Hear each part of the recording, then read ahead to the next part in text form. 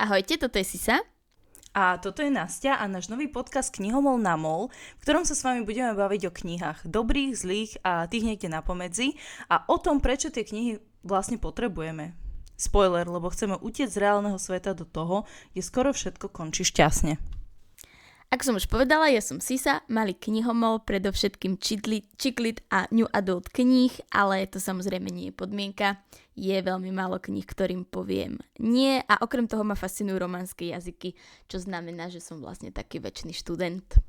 A ja som Nastia, milovníčka fantasy všeho druhu, scenaristka a dúfajme, že čoskoro aj new adult fantasy autorka. Okrem toho mám diagnostikovaný autizmus a neustále hľadám dobrú reprezentáciu autistického spektra v literatúre. Kupujeme príliš veľa kníh, tak sme sa vlastne rozhodli, že svet potrebuje vedieť o tom, čo čítame, lebo niekedy sú to naozaj zaujímavé veci. Takže vítajte a dnešný druhý diel nášho podcastu sme sa rozhodli zasvetiť žánru Monster Romance, inak zvaný aj kryptozoologická erotika. A veľmi zaujímavý názov. A to sú všakovaké neľudské príšerky, ktoré sa niekedy až príliš zblížia s ľuďmi a začnú s nimi milostný vzťah. Aké to je, keď jeden z páru má chápadlá namiesto rúk? Môže taký vzťah fungovať? A ak áno, ako?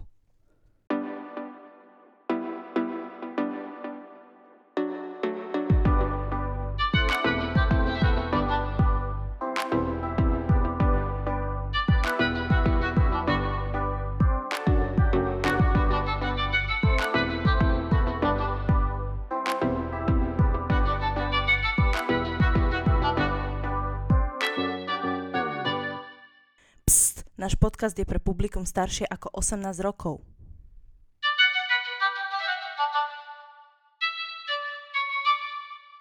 Takto, keď si rozoberieme Monster Romance na drobné, tak tam je strašne široká škála vlastne toho, čo do tejto kategórie môžeme zaradiť.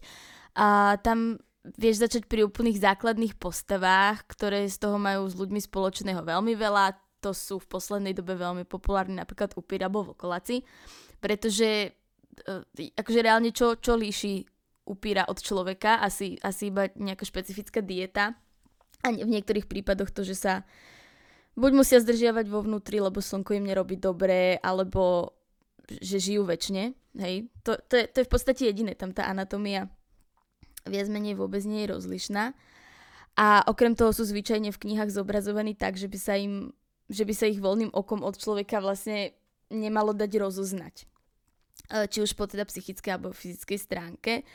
A úplne pokojne by som ako príklad, ktorý mi napadá ako prvý, uviedla starý známy a starý dobrý Twilight, kde na prvý pohľad by si u Edwarda nevšimol nič podozrivé, pokiaľ si teda odmyslíš tú jeho krásu, ale akože halo, aj takí ľudia existujú, ktorí sú naozaj nádherní. Ale stále to nič nemení na fakte, že Edward ani Jacob ľudia nie sú a napriek tomu je to proste neuveriteľný fenomén. Ja mám pocit, že každý, koho poznám tú knihu, pozná, čítal, videl filmy, vie, o čo sa jedná, takže to je absolútny fenomén a k tomu napríklad naväzuje aj kniha Moontouched. Ono to teraz vyšlo ako Temné znamenia v češtine a znova tam sa bavíme o vlkolákoch, ktorí do momentu, kým sa nepremenia na vlka, tak absolútne by si ich nerozoznala od človeka, ale už je to proste monster porn. Akože to, že napríklad zaradiť Twilight do kryptozoologickej erotiky by...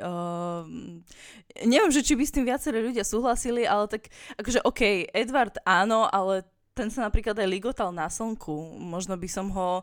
Akože áno, na prvý šup by som ho asi podozrievala v tom, že používa body wash proste s trblietkami, nie to, že on je nejaký iný. Akože nič proti body washu s trblietkami, samozrejme, používajte, čo chcete. Ale asi skôr, akože potom by ma napadlo, že áno, nie je to človek, nie, aj keď má všetky známky toho, no. Ďalšia vec, ale ešte teda chvíľku zostanem pri tom Twilighte. Nehovor mi, že tam, ako oni mali ten veľký vlkolačí pek a dokázali si čítať myšlienky a boli super kamaráti a každý mal ženu, nehovor mi, že tam nebol nejaký kinky shit, keď boli v tej vlklačej forme. Tam sa určite muselo niečo diať, takže proste, hej, len sa o tom nepísalo, ale tam sa muselo niečo diať. Tam sa musela diať tá kryptozoologická erotika. Určite, akože nepochybujem o tom. Hej, nebola len napísaná, ale okej, beriem. Vidíš, a už sme doma. Skús si prečítať nejakú fanfiction. No. Potom už teda sú trošku odlišnejší charaktery od ľudí, alebo teda postavy, ktoré sa trošku líšia od ľudí.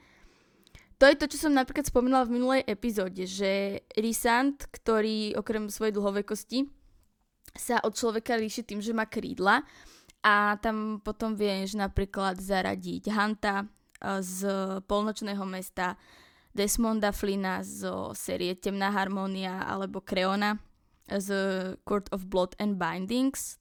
Táto jediná kniha si myslím, že z menovaných zatiaľ nevyšla v češtine. A to som teda vymenovala hlavne postavy s krídlami, ale tam si môžeš dosadiť hocičo, môžeš si tam dosadiť chvost, môžeš si tam dosadiť rohy.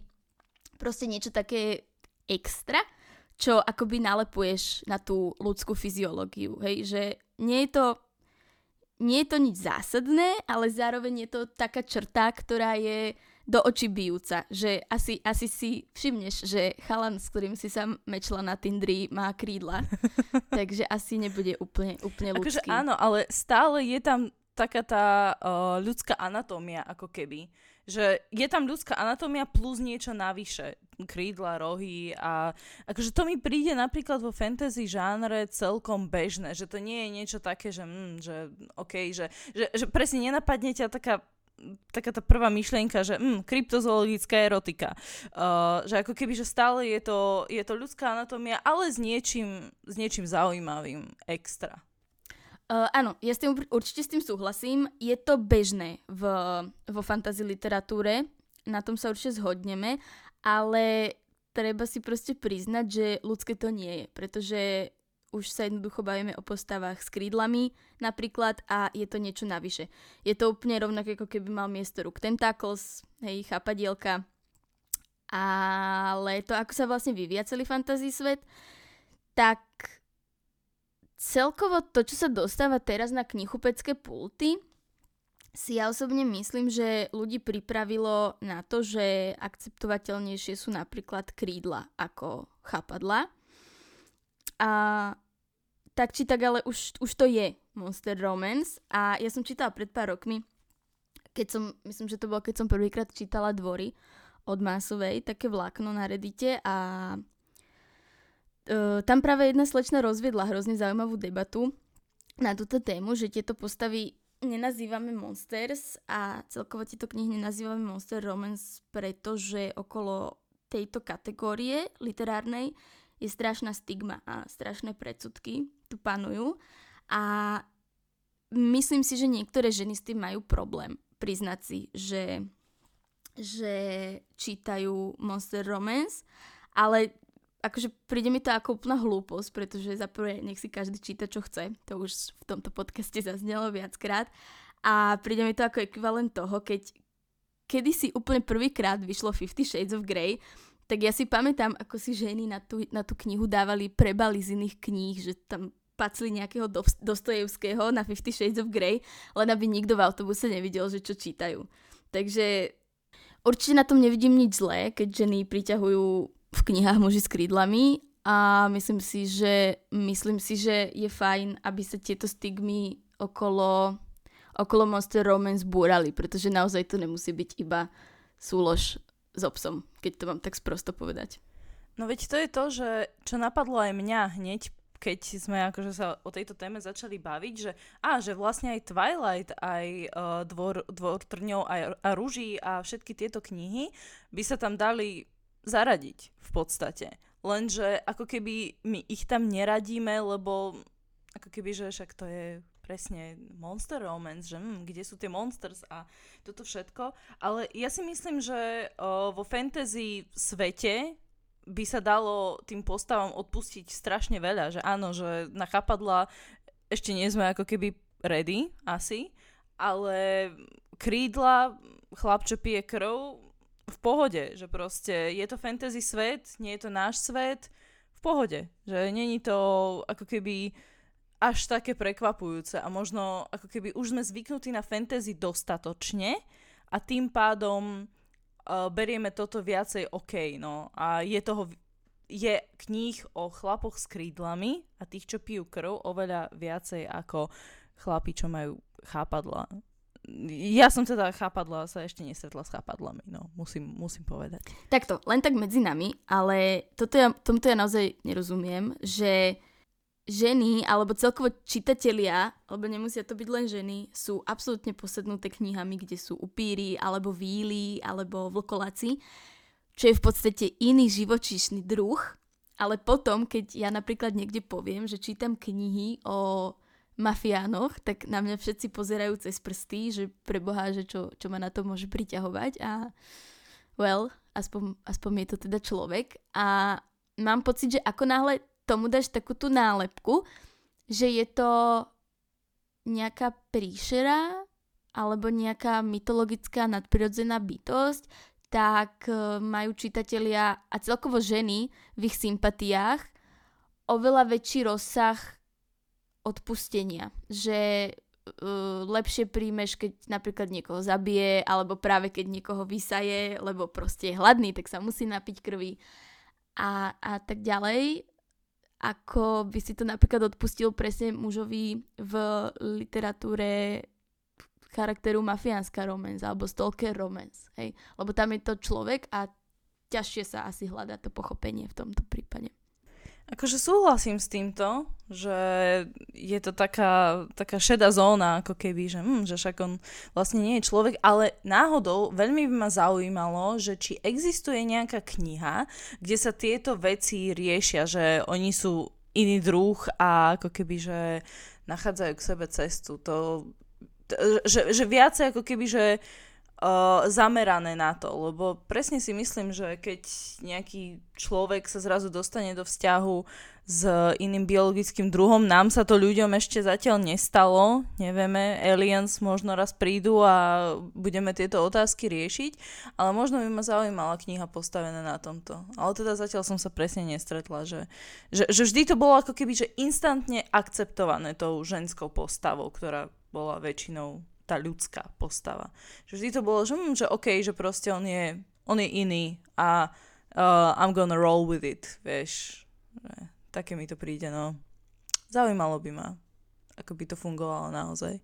A ani ja som sa s týmto asi, akože ak mám byť úplne úprimná, nestretla, to som toho prečítala naozaj veľa, ale v tomto máš pravdu, že väčšinou sa to proste odpúšťa a je to brané tak, že jasné, veď ja ťa milujem. Ja som trošku dúfala, že sa to bude riešiť práve v Dvoroch, ešte s Tamlinom, ale tam sa to samozrejme potom na konci Dvorov vyriešilo samé, alebo teda na konci tej prvej časti. A trošku som to ale postrehla v tej sérii z krvi a popola, ale úplne možno nie z tej stránky, že nejaké medzidruhové miešanie, ale skôr z tej stránky, že ona rieši to, že on, keď je iný druh, tak je nesmrteľný a ona je smrteľná a to predstavuje zásadný problém. Ale ináč, akože v tomto s tebou musím úplne súhlasiť, že moc sa na to nedbá, že by to asi možno nemalo fungovať, keď sú každý iný druh. Akože toto smrteľnosť sa riešilo aj v Tróne zo skla. Tam tuším, vlastne presne bolo, že jeden z toho páru bol nesmrteľný a ona bola smrteľná a tiež sa to riešilo, že on sa akože tej nesmrteľnosti nakoniec kvôli nej vzdal, tuším, alebo tak sa to nejak vyriešilo. Ale akože, lebo OK, že zoberme si taký ten vyhrotený, nie že vyhrotený, ale taký ten iný príklad, s ktorým sa až tak často nestretávame. A to sú tie napríklad chápadielka. Zaujímali by ma myšlienky tých postav jednej aj druhej, že ako toto proste bude fungovať. Vieš, lebo keď sa reálne dostaneš do takej situácie, tak si tej otázky kladieš, no. No, ja sa snažím akože rozmýšľať nad tým, že čo ja by som si hovorila v takej situácii, ale naozaj si neviem samu seba predstaviť v reálnom živote v takej situácii, takže úplne neviem, čo ti mám na toto odpovedať, ak mám byť úprimná. OK, moving on.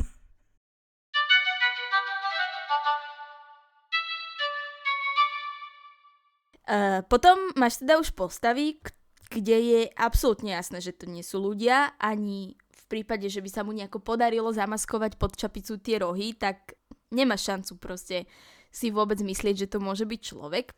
Tam by som napríklad zaradila celú sériu Leviathan Fitness, čo je strašne zábavná a taká úplne, že oddychová, ľahučká séria, ktorá si myslím, že by mohla byť ideálna, ak niekoho Monster Romance zaujíma, ale bojí sa, že by to nebolo nič pre mňa a že vlastne nevie, kde by mohol začať. Je to teda taká séria, kde sú príšerky integrované práve medzi ľudí a žijú s nimi v jednej spoločnosti.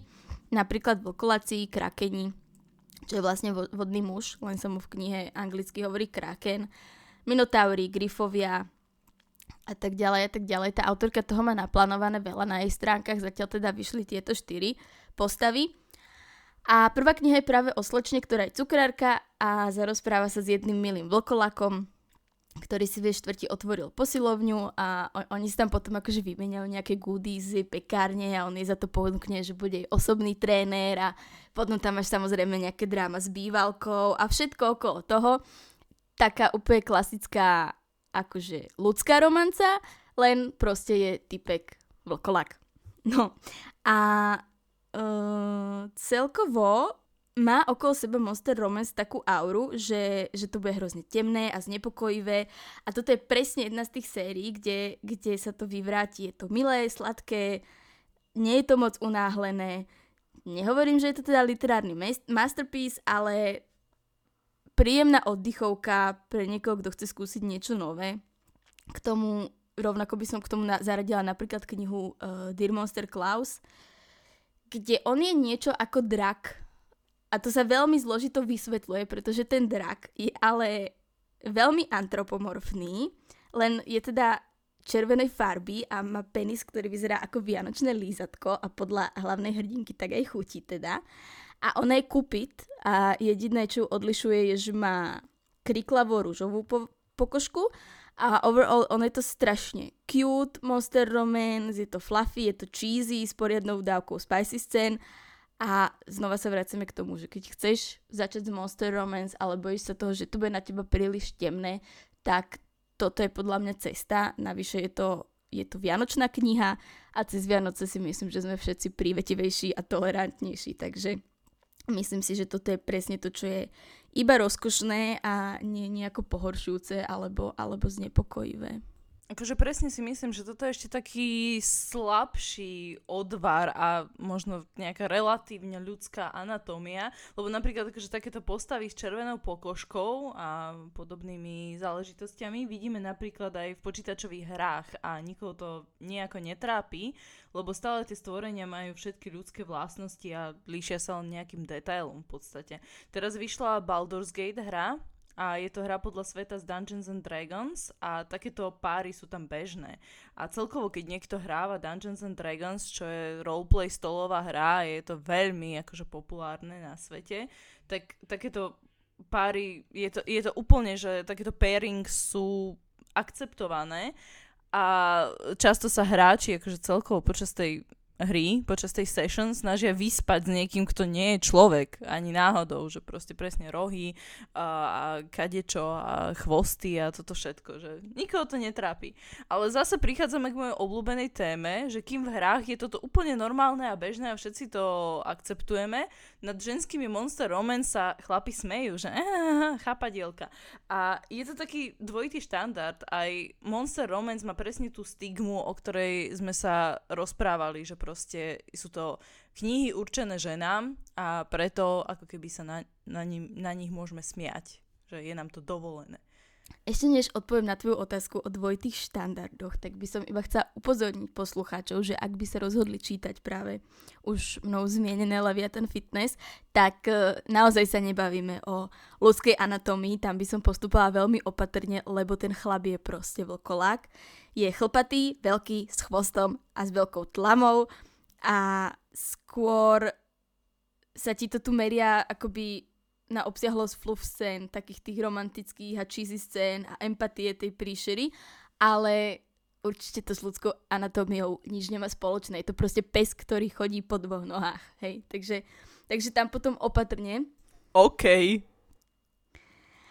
A čo sa týka teda toho dvojitého štandardu, tak áno, to už je podľa mňa taká klasika, aj knihy sú v drvivej väčšine, alebo aspoň také tie, čo sa dostali na pulty ako number one, koncipované tak, že hlavná hrdinka je človek a tá príšera je práve ten mužský charakter. Existujú aj výnimky, ale toto, že väčšinou teda je ten mužský charakter, tá príšera, ten monster, vychádza z toho, že máme také tie štandardy, ku ktorým sme sa už dostali aj práve v minulej epizóde, že väčšina čitateľiek je orientovaná na to, že žena je submisívna, bezmocná, stratená, hľada toho alfa samca, hej, chceme byť proste zachránené. A tak aj tie knihy sú písané presne takto, že tá žena je postavená do pozície tej slabšej, aby mohla prísť ten monster, tá príšerka akéhokoľvek charakteru, podľa toho, čo preferujete, a mohla ju zachrániť, tú ženu. Pretože ono by to úplne podľa mňa nedávalo zmysel, aby tá žena, ktorá je človek, bola silnejšia ako práve napríklad nejaký vlkolák alebo nejaká víla. Hej. Myslím si, že to by bolo také zvláštne, alebo ani nezvláštne, ale bola by to určite veľká výzva pre autora, aby to popísal vierohodne. A myslím si, že tá skupina kníh, ktoré sú písané opačne, je menej známa práve preto, že aj keď sa pozrieš na knihy, ktoré nie sú v kategórii Monster Romance, sú to iba romantické knihy, tak málo kedy tam práve máš akože dominantné ženy, alebo ženy, ktoré zarábajú viac, alebo ženy, ktoré sú silnejšie, myslím akože fyzicky silnejšie, že by napríklad dokázali toho muža poraziť v nejakom kontaktnom športe. Hej, že sú proste tie ženy stávané do tej pozície, že sú slabšie a preto sú tak proste koncipované aj tie Monster Romance knihy. No, toto je tá vec, o ktorej sme sa bavili aj minule. Ja si myslím, že tu je presne zase tá myšlienka, že ten alfa samec sa o mňa postará, že niekde na tej biologickej úrovni si povieme, že tento človek sa o nás postará a budeme s ním safe a budeme s ním, akože bude nám s ním fajn, bude nám s ním dobre. Ale zase raz je to celé akože fantázia, zase čarovný princ na čarovnom bielom koni, aj keď troška chlpatejší možno v týchto prípadoch, je to stále, že rozprávka. A aj keď čítame fantasy knihy, ako keby nie je to možno niečo, čo by sme v reálnom svete chceli a vyhľadávali a potrebovali, lebo napríklad, keď aj si niekto prečíta Hru o tróny, tak si asi nepovie, že tam by som chcel žiť a fungovať. Že áno, je to super, akože super svet vystavaný, ale je to scary proste. Sú tam draky, sú tam ľudia, ktorí sa neustále zabíjajú navzájom, proste všetky veci, čo máš, čo sme mali u nás počas stredoveku a vlastne ešte horšie. Čiže možno je to zase, že len také fantazírovanie na tom. No určite si napríklad ja neviem predstaviť, že by som sa preniesla presne do nejakého takéhoto sveta a preboha, veď by som nemala záchod, nemala by som normálnu posteľ, nemala by som sprchu, fuj, nie. Ale boys sú hot. Tak. Veď to, že presne. No. O tom hovorím, že... Ale tam je potom podľa mňa veľký rozdiel aj v tom, že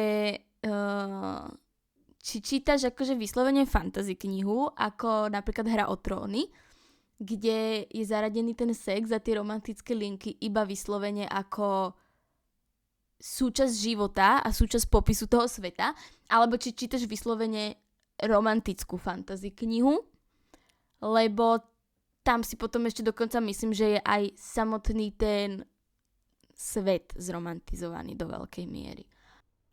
Pravda. Áno, že tam nemáš ako keby, že tie problémy, na ktoré sa aj v Hre o tróny poukazuje, že typu, ja neviem, že ženy zomierajú pri pôrode každá druhá a takéto záležitosti, že to ako keby ako keby nemáš na to upozornené, že si v svete, ktorý je postavený podľa stredoveku, tak že tu máš všetky tie veci, ktoré sa tam reálne dejú. No, áno. No, máme potom také už, by som povedala, že temnejšie príbehy. Tam by sa dala zaradiť napríklad séria Deal with Damon od Katie Roberts, kde tam sa už bavíme fakt o deep shit, monster porn, obrovský hadojašter, čo má 2 penisy. Ten je v prvej časti tejto série, potom je Tentacle Monsters, pán Mori, ktorý je v druhej časti tejto série. Tretia séria si myslím, že by mala pojednávať o chrličovi, ale k tomu som sa teda ešte nedostala, pretože teraz mi vyšlo... Chrlič, to sú také tie kamenné draky na hradoch. Aha! Ale nie som si istá, ja som ešte tú knihu neskúmala, len som niekde videla obrázok, takže hovorím, teraz mi vyšlo strašne veľa kníh, ktoré plánujem čítať, takže to musím brať akože postupne, ale tam už si myslím, že v tejto sérii nájdeš presne to, s čím si podľa mňa napríklad ty do tejto epizódy išla, že nájdeš tam 2 penisy, veľkého chlpatého šupinatého jaštera s tlamou plnou proste malých zubov, ako ihličky, ktorých tam má strašné množstvo.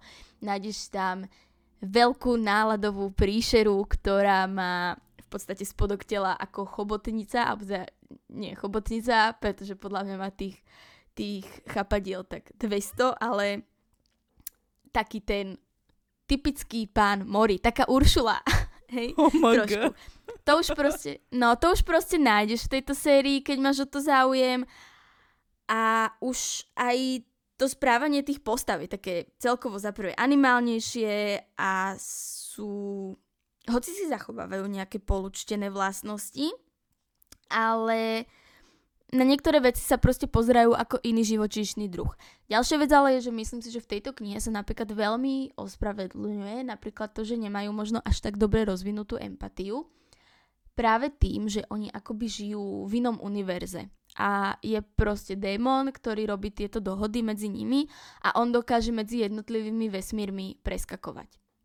A dokáže teda ľudí priviesť do toho vesmíru tých príšer.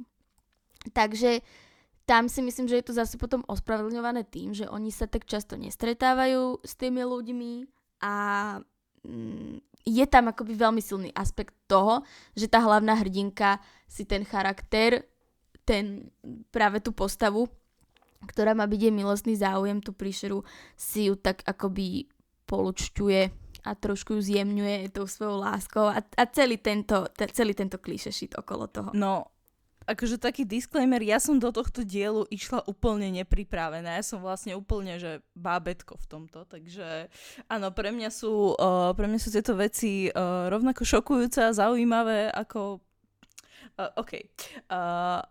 Ako myslíš animálnejšie? Lebo akože kým tú prvú sériu, ten Leviathan Fitness, respektíve aj séria aj o tom vianočnom lízatku, by som si možno v nejakej takej smutnejšej nálade prečítala, a pravdepodobne si aj stiahnem, kúpim určite niečo z toho. Neviem, či je toto úplne druh knihy, po ktorej by som kedykoľvek siahla. Že neviem, že ten level je pre mňa už tuto je too much. Že čo je to animálnejšie teda na tých postavách? Za prvé, a toto, keď nechceš, aby to tu odznelo, tak to kľudne vystrihni, ale určite nesiahaj po tejto sérii, pretože tam sú potom také trigger warnings, že abusive past a potraty a zneužitia v minulosti, znásilnenia a tak ďalej, a tak ďalej. Takže ty určite o tom sama za seba nesiahaj. A teraz teda k tej animálnosti. V istom bode tých postav, alebo teda v jednom momente tej knihy, akoby tá postava prekoná takú pomyselnú hranicu, kedy je mentálne bližšie k človeku a kedy je mentálne bližšie k zvieraťu. A stále má síce ľudské vlastnosti, vie sa radovať, vie sa hnevať, vie mať strach. Hej, všetky tieto klasické veci, ktoré poznáme, ale prejavuje to trošku inak, že človek sa smeje, keď je šťastný a pobavený, ale taká príšerka napríklad zavíja, hej, alebo podobné animálne prejavy. A to máš potom samozrejme aj v posteli, že je taký dravejší, celkovo má prejavy rôznych a takých alfa vzorcov, je dominantný, niekedy až moc, často stráca kontrolu. Celá by som to zabalila už po ten vyššie spomínaný koncept, že je proste menej empatický. Napríklad si neuvedomí, že ja som hadojašter a mám plnú tlamu fakt ostrých krokodílych zubov, tak asi to bude fakt bolieť, keď ju pohryziem.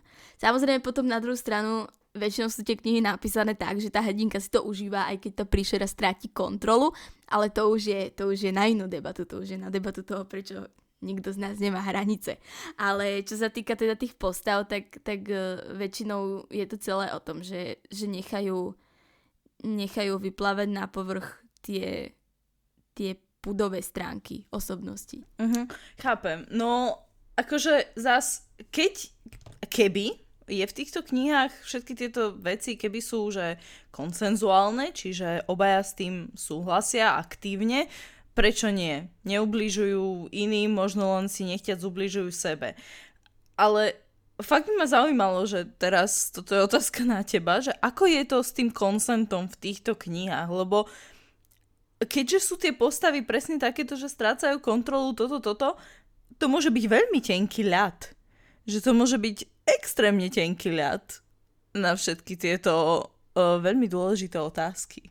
Takto, mne osobne to nevadí, keď v knihách chýba consent, ale preto je dôležité čítať trigger warnings, že niekedy sa samozrejme v týchto knihách stane, že s tým jedna alebo druhá strana nesúhlasí. To si myslím, že vychádza z podstaty tých postav. Každopádne napríklad práve tento Deal with Demon bolo celé postavené tak, že tie ženy urobili deal s tým prvým démonom, že chcú ujsť z toho sveta a dobrovoľne sa nechajú na 10 rokov predať nejakej tej príšere, s ktorou teda budú všetky tieto veci prežívať. Tie ženy vedeli, že keď urobia s ním deal, tak dojde k tomu, že budú predané ako kvázi sexuálne otrokyne nejakým takýmto príšerám a on už ten sex v podstate bol taký, že tie ženy s ním boli zmierené. Nebolo to tak, že to chcú, ale bolo to tak, že oni vedeli, že toto proste budem teraz robiť 10 rokov a potom sa môžem vrátiť domov, keď budem chcieť a bude to, ako by som nikdy neodišla, len budem mať proste na bankovom účte strašne veľa peňazí. A tam potom balancuješ na tej hranici, že je to súhlas, keď ona dobrovoľne išla na nejaké miesto, kde si ju nejaká táto príšera vydraží a vedela, že bude s ňou tá príšera robiť všetky tie veci. Aj keď už potom možno z začiatku nebola úplne tak nadšená zo všetkých tých vecí, alebo to nie je súhlas. Tam ten ľad je strašne tenký a jediné, čo na to ja môžem povedať je, že čítajte trigger warnings. Lebo ja som to hovorila už v minulej epizóde, že v tých knihách nemusí byť nutne všetko konsenzuálne. Deje sa to, že sa tam tá hranica dosť posúva. Takže treba si dať na to pozor a treba, aby si čitateľ sám nastavil hranicu. Akože sedím tu s takým veľmi mixed emotions výrazom tváre.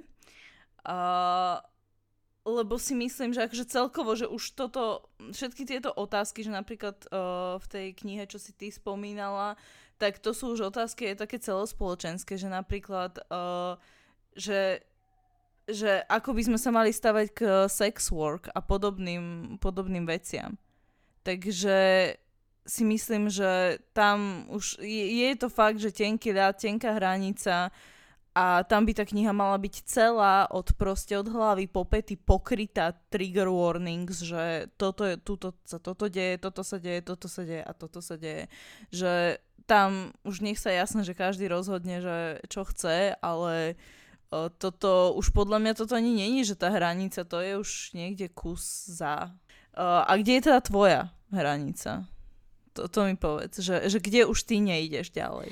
Tá hranica, za ktorú ja už nejdem, je väčšinou ten moment, kedy sa tá monster romance alebo monster porn preklapa do horror porn. Tam sa radia napríklad zombíci a potom také fakt, že deep shit non-consensual knihy, kde už hneď od začiatku vidíš, že tá príšera, ktorá tam vstupuje do toho príbehu, žiadne ľudské vlastnosti nemá. Nie je to moja proste akože preferencia, takže o tom veľa neviem. Ja už som párkrát na také knihy narazila a väčšinou sú to potom akože knihy, ktoré nedočítam. Aj keď teraz, keď už viem akože lepšie, tak nejako podľa tých recenzií na Goodreads odhadnúť, že o čom asi tá kniha bude, tak už sa mi to ani moc nedieje, že by som náhodou začala čítať takúto knihu. Ale to už je teda skôr o tom, že skôr sa to zameriava na tie vydesené pocity z toho celého, čo prebieha, ako na nejaký ten vnútorný svet vývoju nejakého milostného vzťahu. Hej? Že skôr to má byť naozaj o tom, že tá hrdinka bola zneužitá, ako o tom, že by si k sebe mali tí hrdinovia nájsť cestu aj napriek tomu, že možno nezdieľajú na všetko úplne rovnaký názor. A potom, keby to chceme už úplne vyhnať do extrému, tak tam je ešte teda horor erotika, ale tam už úplne musí ísť o príšery, by som povedala, ako také, že skôr ide o to, že tam musí byť teda silná tá hororová zložka, zvyčajne je to celkovo dosť gore a také akože krvavé a násilné. A je to žáner, od ktorého ja dávam úplne ruky preč, že... Ale to som strašne odbehla, lebo porovnávať práve monster romance a horor erotiku, tak to je ako povedať, že thriller, ktorý napísal Dan Brown, je úplne rovnaký ako ten, ktorý napísal Stephen King, hej, že to sú úplne odlišné veci. Myslím si, že možno to ani úplne nepatrí do tohto podcastu. Jediné čo, tak problém je, že ľudia si často pletú tieto pojmy a myslím si, že do veľkej miere odtiaľ to práve vychádza tá veľká skepsa, ktorá je o týchto knihách. Vieš, že si napríklad... A ja som si to plietla, presne, že ja ako keby, že toto bola pre mňa, že celé jedna kategória a až teraz... rozprávajúc sa s tebou, chápem, že tá kategória nie je to isté, že vôbec, že to je vlastne strašne široké spektrum a niečo na tom spektre je vlastne úplne OK a niečo na tom spektre napríklad pre mňa by nebolo úplne OK, ale presne, že je to obrovské široké spektrum. Je to celé o tom, že ľudia si musia nastaviť svoje hranice, musia si vedieť vyselektovať, čo chcú čítať, čo ich baví čítať a čo nesú čítať. A na základe toho si vyberať knihy, pretože v podstate každý máme iné trigger warnings, každý máme problémy s inými témami a je to celé postavené proste na tom, že treba poznať vlastné hranice. A myslím si, že to, že práve niektorí ľudia nepoznajú vlastné hranice, alebo si povedia, že však na čo by som ja čítal trigger warnings, tak potom proste vznikajú presne problémy a vznikajú také tie nahnevané Goodreads recenzie, že preboha, keď to bolo odporné, tak nemal si to čítať, keď na prvej strane to má veľkým tučným napísané, že to bude riešiť tieto témy, vieš. Toto, no.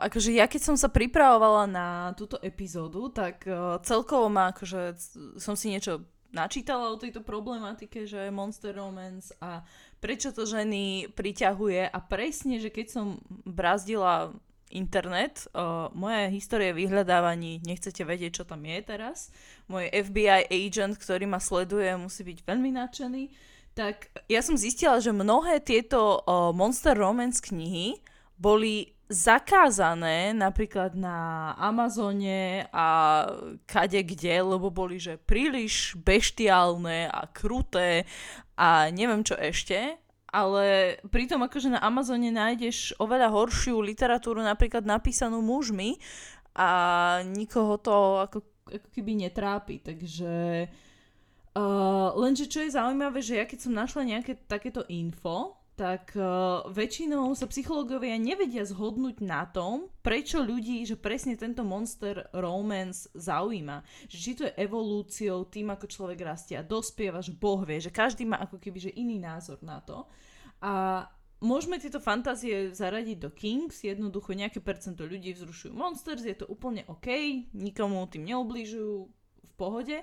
A je strašne veľa esejí o tom, že ženám sa tieto monsters páčia a možno je to tiež nejakým spôsobom, že útek z reality, lebo tie jednoduchšie, ľudskejšie monsters, ako sú napríklad tí upíry, alebo ten spomínaný rýsan s krídlami, a sú napísaní ženami a sú často dosť akože pozornými partnermi, vedia počúvať partnerku, uspokojiť ju a akože všetky tie veci, čo by sme chceli v reálnom živote. Že ako keby, že majú veľmi veľa týchto charakteristík, ktoré sú extrémne príťažlivé.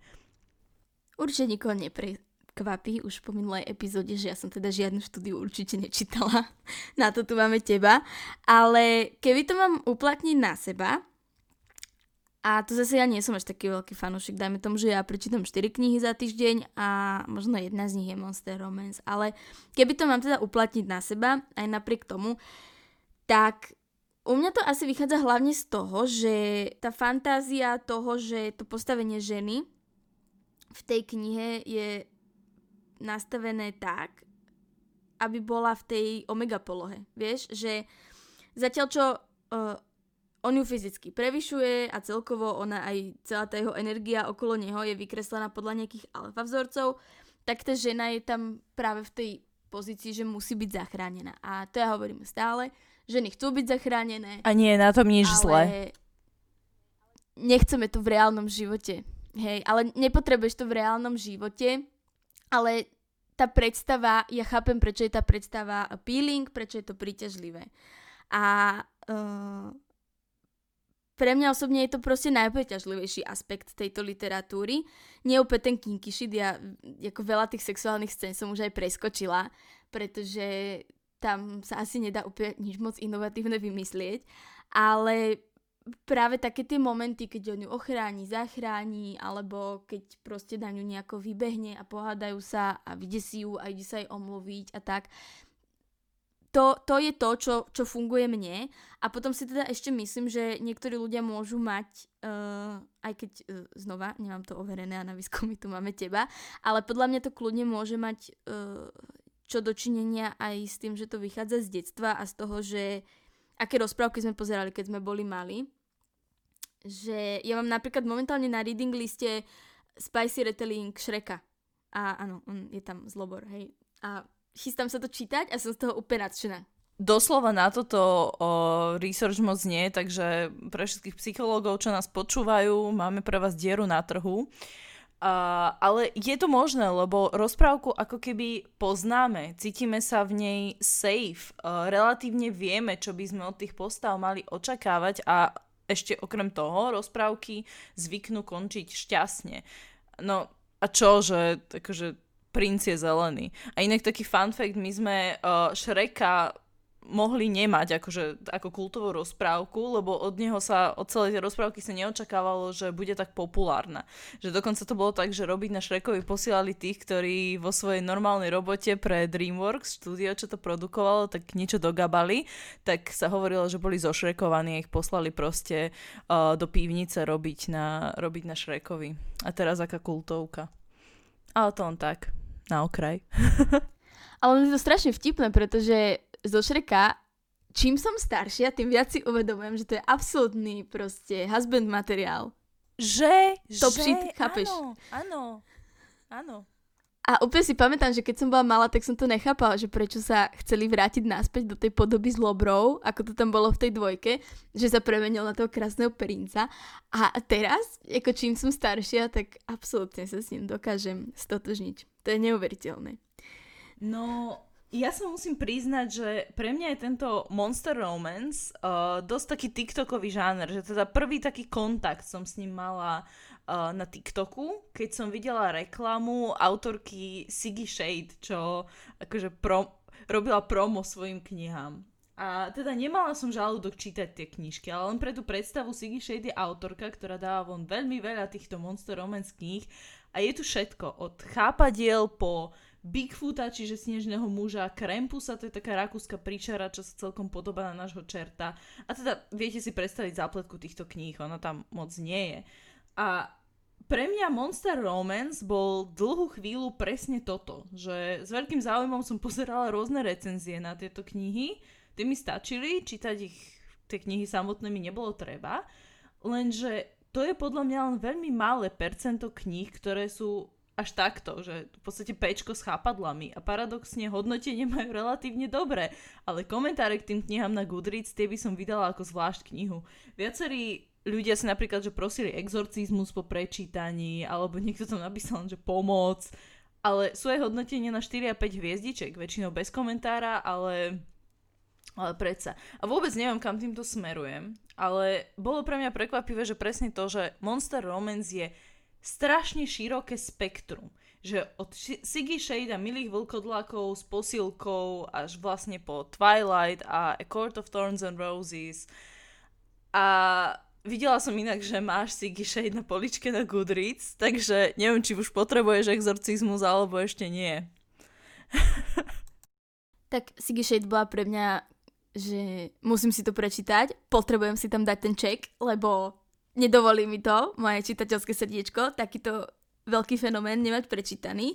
Ale čítala som iba jednu knihu a ja si myslím teda, že ona je jeden z tých autorov, čo majú taký hype, pretože ona píše šokom. Ona píše pre veľmi úzky okruh ľudí, ale ten úzky okruh ľudí bude vždycky plný verných fanúšikov, ktorých ona reálne nemôže sklamať, pretože takých kníh, ako ona píše, je veľmi málo. A je to super taktika, pretože za prvé vypíšeš sa z nejakých svojich predstav a myšlienok a zároveň získaš čitateľov, lebo vlastne vyplnieš dieru na trhu, hej. Mne osobne to už prišlo trošku príliš, ani tak úplne kvôli Tentacles a kvôli tomu, že aké príšerky si volila, to je akože si myslím, že na každom. Ale ja som to konkrétne čítala Tentacle Entanglement a to je presne to, že som videla, tuším, na tvojej políčke. Áno. A ja napríklad vôbec nemám problém s tým, keď sú knihy non-consensual, ak to dáva v tej knihe zmysel.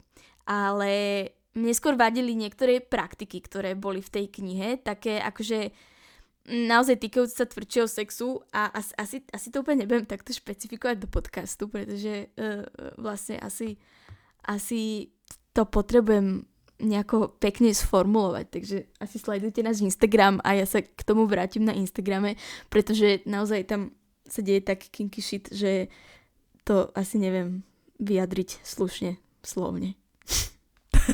No. OK. Počkaj, každopádne, ja presne viem, že to, čo som ti tu ja dneska predstavila, vôbec nie je to, čo si ty čakala. A preto som si urobila výskum. A našla som 2 knihy, ktoré si myslím, že tu určite stoja za zdieľanie, nielen pre teba, ale aj pre našich čitateľov, za to, že to dopočúvali až sem.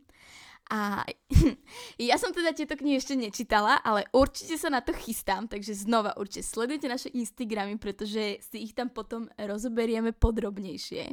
Ale keď sme teda pri tom Monster Romance, tak som objavila knihu, ktorá sa volá, a teraz pozor, Morning Glory Milking Farm. A je to o žene, ktorá robí na farme, kde sú minotaury.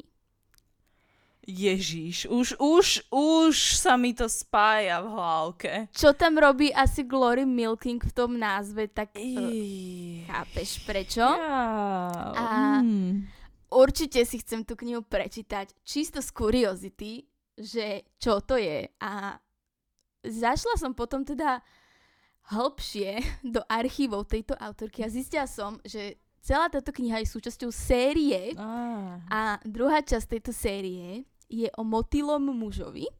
A ak si niekedy googlila, ako vyzerá motýly penis, tak chápeš, prečo som v tejto chvíli trošku vydesená. OK. Áno. Ak by to teda niekoho z poslucháčov zaujímalo, tak je to od autorky C.M. Nascotta a stačí si iba hodiť do Google Morning Glory Milking Farm. OK. A môžete sa do toho pustiť a určite nám potom dajte vedieť, aké to bolo. A potom som teda našla ešte jednu knihu. Našla som ešte jednu knihu a to si myslím, že je absolútny pík Monster Romance. Je to teda kniha, kde hlavný pár sú dvaja muži, je to teda gay romance, ktorá sa volá All I Want for Christmas is a Fingerling od J.P. Sale a je to o mužovi, ktorý je alfa vodca jednej smečky v jednej vesnici a zamiluje sa do muža, ktorý je, drumroll prosím, ten muž je potato shapeshifter. Potato. Zemiak.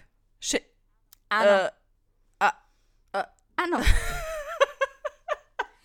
Neviem, ako to funguje, ale znova určite si túto knihu prečítam. A ešte by som teda chcela strašne vyzdvihnúť jeden komentár na Goodreads, kde slečna napísala, že keby ona je obyvateľka dediny, kde ich hlavný alfa vodca má crush na niekoho, kto je shapeshifter, tak by kúpila obrovské vrece zemiakov, urobila z neho hranolky a keď by ich jedla, tak by sa pýtala toho práve svojho vodcu, že či to náhodou nebol jeho milenec. A pýtala by sa to za každým, keď by zjedla jednu hranolku. A ja musím povedať, že by som urobila presne to isté. Každopádne znova, tieto knihy som našla iba v rámci prieskumu 2 dní dozadu. Takže keď chcete o týchto knihách vedieť viac, tak budete si musieť nájsť naše Instagramy, kde neskôr pridáme nejaký príspevok. Fú. Bude to určite aj v popise tejto epizódy. Áno. Akože človek zemiak, s tým som sa ešte v knihách, v médiách, vo filmoch, v seriáloch, nikde som sa s týmto úprimne nestretla. Vidíš, normálne neviem, čo zo seba už viacej vypotiť úprimne. A nahrávame to celkom ráno, ešte není obed a myslím, že celý deň teraz, ako budem kade-tade chodiť, tak budem nad týmto rozmýšľať. Ďakujem za toto. Ďakujem. Dáš si na obed hranolky? Ja neznášam zemiaky, takže aspoň to. Bože Kriste, Pane. Dobre, teraz ja potrebujem exorcizmus. Ale to nič. Ako by sme to teda zhrnuli? Monster romance, áno, nie. Pre koho je to vhodný žáner a ako s ním začať? Dobre, myslím si, že úplne základný stavebný pilier toho, aby bol monster romance appealing pre nejakého bežnejšieho čitateľa, tak by si mala práve tá monster, ktorá tam vystupuje, zachovať čo najviac ľudských vlastností, hlavne po mentálnej stránke. Je rozdiel medzi tým, keď ťa iba ovládnu zvieracie pudy, čo sa občas stane aj ľuďom, buďme k sebe úprimní, a potom, keď proste tým základným ľudským spoločenským konceptom nerozumieš. Hej? Takže tam si myslím, že je dosť tenká hranica a myslím si, že kľúč k tomu, aby to bolo prívetivé pre nejaké väčšie množstvo čitateľov, je práve tá empatia a to pochopenie u tých príšer. A je tam proste tenká hranica. Záleží, že akú veľkú mieru pudového správania človek vie akceptovať. Dá sa asi napríklad očakávať, že vlkolak bude mať veľmi silné alpha vibes a bude veľmi posesív a žiarlivý. Zatiaľ, čo napríklad partner, ktorý je, dajme tomu, víla, bude jemnejší, vnímavejší, možno menej tlačiť na pilu. Hovorím, záleží od vašich preferencií, ale overall si myslím, že každý, kto číta romantické knihy a contemporary romance, by si dokázal nájsť minimálne jednu knihu z žánru monster romance, ktorá by mu sedela, a už je jedno, či to bude proste Twilight, či to bude Trón zo skla, alebo to bude All I Want for Christmas is a Fingerling. A po tejto shapeshifters, OK. Áno. Určite dáme nejaké odporúčania, čo sme dali v tomto dieli, aj do popisu. A uvidíte aj potom veľmi úprimné recenzie, verím tomu, na všetky tieto knihy, ktoré sme spomínali teraz na konci. A teda budeme sa s vami pomaly lúčiť týmto dielom. Necháme to doznieť. Áno, určite čítajte veľa, čítajte, čo vás baví. Týmto sa s vami lúčime, vidíme sa zase o pár dní s nejakou ďalšou pikantnou epizódou. Majte sa krásne.